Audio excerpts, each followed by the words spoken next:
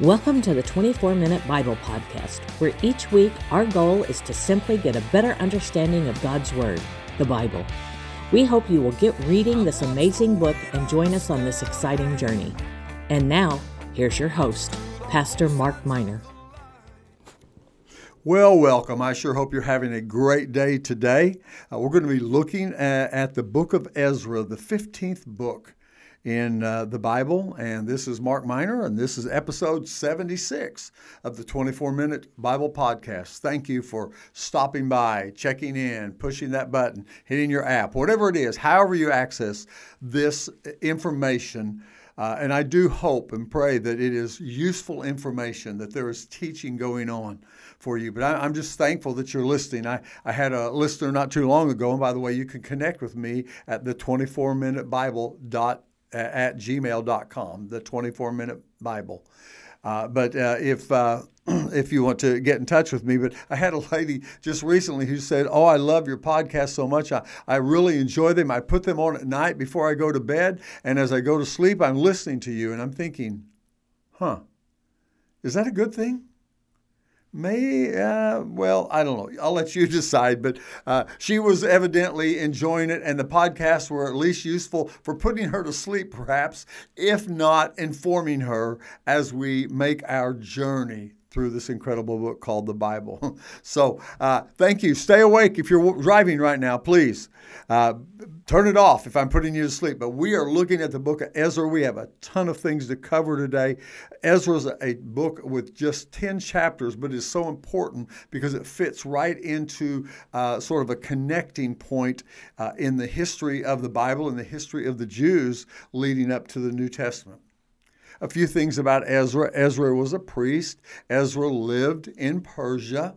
And Ezra was responsible for helping to organize the tours that go back to Jerusalem and begin to reestablish this country, this nation, this culture, and most importantly, the temple that the Jews had lost. Let me give you a little bit of background here, a little bit of reminder. At the end of 1st and 2nd Kings, 1st and 2nd Chronicles, the books that we've just covered, we find that the temple is lying in ruins. And the children of Israel, the northern kingdom, had been scattered about 100 years earlier, those 10 tribes. But the nation, or the southern kingdom we know as Judah, had been able to exist for about 100 plus years. And now they had been captured, and they were being, instead of scattered, they were being gathered and taken to Babylon. So as we think about that experience, they were gone. Jerusalem was in ashes. The walls were torn down. The temple was a pile of rubble. And now in the book of Ezra, they are getting ready to go back to Jerusalem. I give you a key phrase each week to try to give you one word or one simple thought about a book. And the key phrase for the book of Ezra is return. Ezra returns. The Jews return. They had been taken away from in captivity to Babylon, Persia, and now they are to return to Jerusalem. So that is our key phrase for today, return. Return to Jerusalem. Let me alert you to two prophecies that are fulfilled in the book of Ezra as we still cover a few things in the background section before we get to the time of the 4 points that we're going to make. Two prophecies. Jeremiah 29:10. Jeremiah was the weeping prophet. He cried because he saw the temple destroyed. He wrote the book of Lamentations, which is a lament. But Jeremiah gave a very profound prophecy. Now, when the Bible gives prophecies, it gives names, it gives dates, it gives specifics, it gives places. I read before the book of Nostradamus because my friend said, "Oh, it's such a great book." And Nostradamus really is about like your horoscope or that piece of paper you've pulled out of the fortune cookie at your last Chinese dinner at a Chinese restaurant. It's pretty vague. The Bible's not that way. The Bible gives names and dates and people and places and things. Specificity really is to the heart of God. And Jeremiah 29:10 tells us this. This is what the Lord says. when 70 years are completed, I will come to you and fulfill my good promise to bring you back to Jerusalem, to this place. Notice how specific that is, 70 years. Now, the temple was destroyed in 586 BC. So sometimes we don't know where to start and where to stop the 70 years. But I'm going to give you a suggestion here, and that suggestion has to do with something that's based on archaeology, not just on the Bible. The Bible is enough, but archaeology always validates the Bible. And we know that a king that we'll talk about more at length in just a moment, a gentleman by the name of Cyrus, king of Persia, he gave an edict in 539 BC. How do we know this? Well, because there is a piece of pottery that is in Great Britain right now. It's called the Cyrus Cylinder. If you go to the Facebook side of the podcast, you'll be able to see this unique, amazing contribution to the Bible found by archaeology, and it was found in 1879 actually, but it's called the Cyrus Cylinder. It's about 8 inches around. It is a cylinder. It's baked clay, and it's about 10 inches wide. So it's an 8 by 10, if you will, but it's in a circular form, like a rolling pin, only larger. And on this rolling pin, on this cylinder, is written incredible things of the edicts or the names or the desires of what Cyrus, the king of Persia, said. So this Cyrus Cylinder confirms Jeremiah. We know from the Cyrus Cylinder that this was said in 539 BC. If we go backwards 70 years, we find that King Nebuchadnezzar of Babylon captured Jerusalem in 609 BC. So from 609 BC to 539 BC, the Edict of Cyrus, we have 70 years. I think that is exactly what Jeremiah was talking about. It certainly fulfills with a specific and a hard fact sort of basis the fact that there were 70 years from when the people had lost their autonomy to when they were being restored. Now, Nebuchadnezzar, not to get too deep into the weeds here, but Nebuchadnezzar allowed the Jews to stay in Jerusalem for about 25 years. He didn't want to burn down the temple or destroy the city. All he wanted was the tax tributes and their obedience. But the Jews would revolt and try intrigue to trick him, and ultimately Babylon and King Nebuchadnezzar had had enough of the Jews, and that's when they came in and destroyed them. But they actually became a vassal state. They became under the rule of Babylon and Persia in 609 BC. So 70 years. Now, one other prophecy here, and I don't want to labor this point, but it's amazing. Isaiah 44:28. Isaiah says this, straight from the scriptures. Isaiah 44:28, who says of Cyrus, he is my shepherd, and will accomplish all that I please. He will say of Jerusalem, let it be rebuilt. And of the temple, Cyrus will say, let its foundations be laid. Now, it names the name of Cyrus, Cyrus. Okay, big deal. Except that the book of Isaiah was written in 700 BC. Over 150 years before Cyrus existed. Well before he was born. Well before the Persian kingdom was at the state that it is during this period of time in the book of Ezra.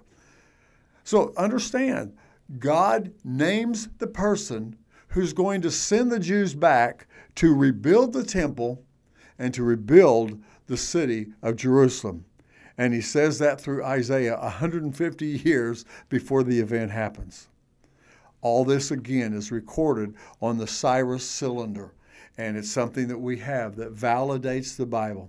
So 2 prophecies, the 70-year prophecy and the fact that it would be a king named Cyrus that would rebuild the city of Jerusalem and lay the foundations of the temple. Now, I don't know about you, but I find that absolutely amazing.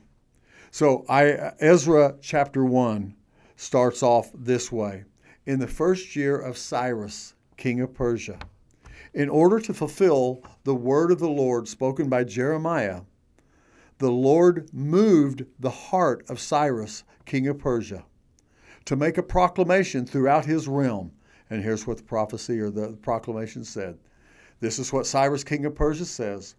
The Lord, the God of heaven, has given me all the kingdoms of the earth, and he has appointed me, listen to this now, to build a temple for him at Jerusalem in Judea. Now, Cyrus had no knowledge of all that transpired. He was the king of, at that time, the greatest kingdom in existence on the earth, the kingdom of Persia. And yet, as Ezra writes, he reminds us or lets us know that Cyrus feels in his heart that he should rebuild the temple at Jerusalem. He also says in verse 3 of Ezra chapter 1, verse 3, any of his people, that will be the Jews among you, may go up to Jerusalem in Judea and build the temple of the Lord, the God of Israel, the God who is in Jerusalem, and may their God be with them. In other words, Cyrus is saying, go home. And that's really what the Cyrus cylinder says. It wasn't just the Jews, it was many other countries and cultures. He allowed to go back to their homes to rebuild their nations and their cultures, and particularly their temples. So Cyrus fulfills the word of God, whether he knew it or understood it or not. Now, we're still in the background, and we're almost halfway through the podcast here, but this is, I think, is important to set the stage for the 4 quick points we'll make concerning the book of Ezra. Let's talk for just a moment about the Persian kingdom. The rulers of Persia were very powerful, incredibly wealthy individuals.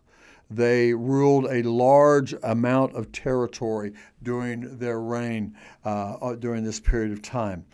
I'm going to give you some names. Now, names get difficult in the Bible, as we've talked about before, sometimes because they're hard to pronounce, sometimes because we have a name in Greek and in Persian and in Hebrew and in which language is it? So sometimes we get confused, and that happens quite often. And sometimes we have people that have the same names. Now, some of you might own an appliance built by a gentleman by the name of George Foreman. He made something that would cook your hamburgers, and he's made some other things. But if you're old enough to remember, George Foreman once was a boxer. George Foreman has 12 children. And of those 12 children, 4 of them are named George. So if you call George Foreman's house and ask for George, you've got a 1 in 5 possibility of getting the right one because there's 5 Georges there. All I'm saying is that as we talk about the kings of Persia, sometimes those type of things happen. Actually, throughout the Bible, sometimes those type of things happen. But I want to give you the names of 4 Persian kings that pop up throughout the Old Testament, particularly in the places where we're at right now. One of the king's names is Cyrus. We're reading about him quite a bit. He's the one who makes the edict to return the Jews to from Persia, to Jerusalem. Then there's Xerxes, a Persian king. His son, Artaxerxes, a Persian king.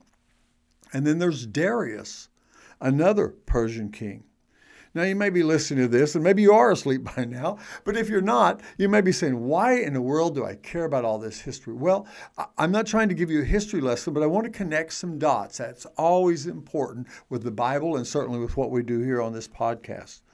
So what do we know about some of these? Well, we've already talked about Cyrus, and we'll talk about him more in just a second. What do we know about King Xerxes? We heard his name before. Well, you might not be familiar with Xerxes, but I bet you know his wife. Her name is Esther. She has her own book in the Bible. And she is a Jew who married the king of Persia. How about that? Then what about Artaxerxes? What do we know about Artaxerxes, the son of Xerxes? Probably not through Esther, but the son of Artaxerxes. What do we know about Artaxerxes? Well, you don't know much about him, but I guarantee you know someone that worked at the palace with him. That someone's name is Nehemiah. Nehemiah was the cupbearer, the wine taster, if you will, for the king, and that king was Artaxerxes. Then there's Darius. What do we know about King Darius? Well, Darius made a proclamation, and that proclamation almost cost this gentleman his life. That gentleman is Daniel. It was Darius who had to throw Daniel into the lion's den. Now, what I'm saying to you is that we sometimes separate these people out, and they certainly could be separated by years and events and even distances, but there's so many correlations in the Bible as we read through it, and when you recognize those correlations, those hookups, those connections, to me it just becomes fascinating. Okay, we've got about 8 minutes, 10 minutes left here. Let's move on to the key topics for the book of Ezra. One key topic, the first key topic is simply this, rebuilding of the temple. The purpose of Ezra and his general, his commander-in-chief, his vice president, if you will, Ezra and Zerubbabel, their purpose, their heart goal was to rebuild the temple. And so they went back and over a period of years, literally decades, but we'll get into that more later on. But they laid the foundation and they began the work on the temple. Now you may say, why did it take so long to build the temple? Well, we'll talk about that too in just a second. But think about some of the interstate projects that you've been on before. They work on them for a while and then they shut down. And it looks like they go somewhere else. And you wonder, when are they going to finish this thing? And then ultimately, people show up, crews show up, and the whole project hopefully gets finished, probably double over the budget, but nonetheless, it gets finished. Well, that's kind of what happened with the rebuilding of the temple. But that was the purpose, to rebuild the temple. When the temple was completed, there were shouts of joy by some. There was weeping at the dedication by others. The weeping was done by the people who had seen the first temple, remembered what it was like. They were the older set, the old guard, if you will. They remembered the beauty of Solomon's temple. The new people who were dedicating the temple, the younger ones, if you will, had never seen the old temple. It was gone before they ever had a chance to see it. And so they were just happy to have a place to worship there in Jerusalem on Temple Mount. So we see the dichotomy, the change in these two people, in these two groups of people. Nonetheless, the temple was in the process of being rebuilt and was dedicated. Point number 2, there was opposition from locals. And if you read through the book of Ezra and certainly in Nehemiah next week, as we talk about Nehemiah, you will find that there were people that lived there in the area of Jerusalem. It wasn't just vacant. There were people that lived all around it. And they weren't happy with this new building project. They weren't happy about the Jews coming back and taking their land, so to speak. And so there was opposition, there was harassment, there were letters sent and lawyers hired, and we read about that in the book of Ezra as to all the problems that they had rebuilding the temple, one of the reasons it took so long. A third point, and I think an important one, this is more my opinion than scholarly evidence, perhaps, but I still want to make it. There was an impact of the Jews among the Persian people.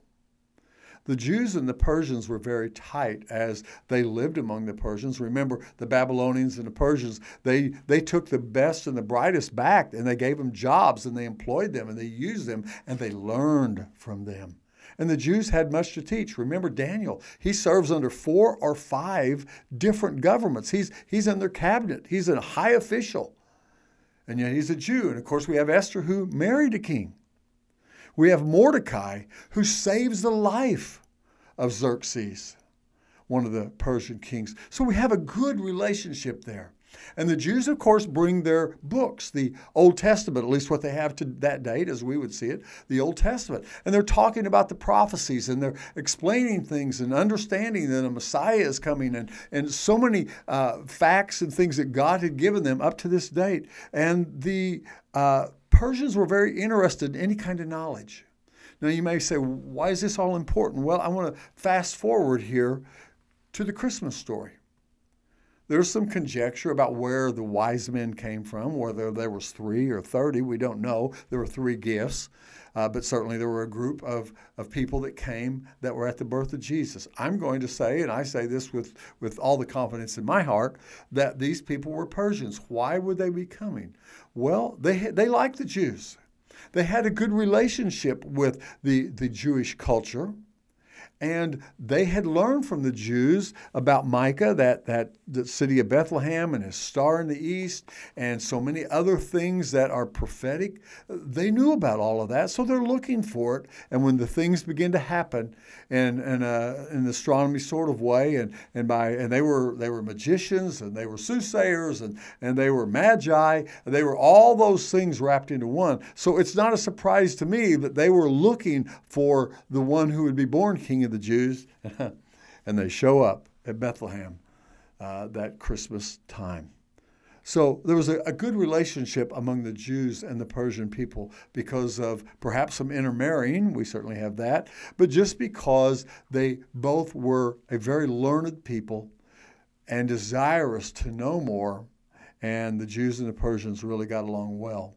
And so as they go back, Cyrus is responsible for that. He even gives them money to rebuild the temple and protection to rebuild the temple. So the temple is being rebuilt, ultimately, of course, for the coming of the King of Kings, the Messiah. We know him as Jesus. Now, the last point of today's episode as we talk about the 15th book in the Bible, the book of Ezra, the book of returning. But as we think about that, this 4th point is important because it's been misused so often. And that has to do with the sin of intermarriage. When you look at the last 2-3 chapters, you'll notice that the children of Israel repent for intermarrying. Now, there have been some preachers, pastors, others that just wanted to use this for their own misguided or even evil bent. And I want to say to you, they were absolutely wrong. God is not interested in ethnicities. We have Ruth. She was a Moabitess, and she was the great-great-grandmother of King David. Rahab, who's also in the line of Jesus, was a Canaanite. And Moses marries a Canaanite or a Midianite or a Cushite woman, not of the Jewish race. God's not interested. He wasn't worried about the ethnicities of the people that the Jews were marrying. He was very much interested that they hold to the faith of the Jews. Remember when Moses came into the promised land and Joshua, the danger, they were told to drive out all the pagans. Why? Because if you don't get rid of the pagans as you settle in this country and they're getting ready to resettle again, if you don't do that, your sons are going to see that their daughters are really cute, they're really sweet, they're really hot, they're very, all that, and they'll start marrying them, and before long, what happens?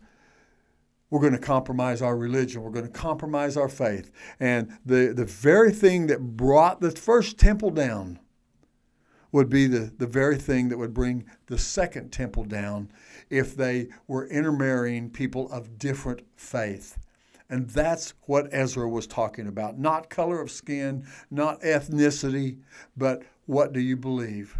If you'll remember, Ruth said to her mother-in-law, Ruth being a Moabite and Naomi being a Jew, your God will be my God. Your people will be my people. And that confession allowed Ruth the Moabite to become part of the holy lineage of Jesus, the Messiah, the King of the Jews, because it's never been about ethnicity. It's always been about faith and belief. I hope that makes sense to you. And we're going to close out this podcast together with a memory verse. And I always give you a memory verse. And I know it may be difficult for you to memorize, but I'd sure encourage you to at least begin to let God's word, hide it in your heart, let it saturate into your soul. And my goal in this year of going through the Bible is to give you at least one verse from each book that you could hold on to, so when the book is mentioned, you could say, oh yes, and recite part of that verse. Well, I'm going to give you Ezra chapter 9, verse 6. Ezra chapter 7, verse 10. Ezra 7:10. And this is what it says. For Ezra had prepared his heart to seek the law of the Lord. Ezra, the priest, had prepared his heart to seek the law of the Lord. And when we begin to hide God's word in our heart, it transforms our thought processes. It actually genuinely, in a physiological sense, realigns our brain. There's actually a physiological change within our brain when God's word begins to abide therein. So I just simply encourage you to find memory verses that that can become part of your life just as much as your phone number or your social security number or anything else that automatically comes out. Let God's word be your first response coming out of your mouth. You'll find that it will supplant some of the things that ought not be coming out of your mouth. Okay, enough for that, except to close by saying, there's a lot of pictures and maps and timelines on the Facebook side of the 24-Minute Bible Podcast. I just encourage you to go there and you can see some things that will supplement your lesson for today on the book of Ezra. Now, next week, we go to Nehemiah. In the Hebrew Bible, Ezra and Nehemiah were one book. In the English Bible, we break them off into two. And next week, we're going to talk about Nehemiah and his amazing book, the 16th book of the Old Testament. Thank you. I hope you're still awake. Are you? Shout out at me if you're awake right now, okay? Okay, I hear some of you. Thank you very much. Hey, next week, Nehemiah. Have a blessed week. See you later. Thank you so much for listening to the 24-Minute Bible Podcast. If you enjoyed this episode and look forward to continuing this journey to understanding the Bible, please subscribe to our channel. And if you would be so kind, share it with your friends who might enjoy it. We would also love it if you would leave us a review. It really does help us. Join us next week for another episode as we work our way through the Bible book by book. Have a blessed week.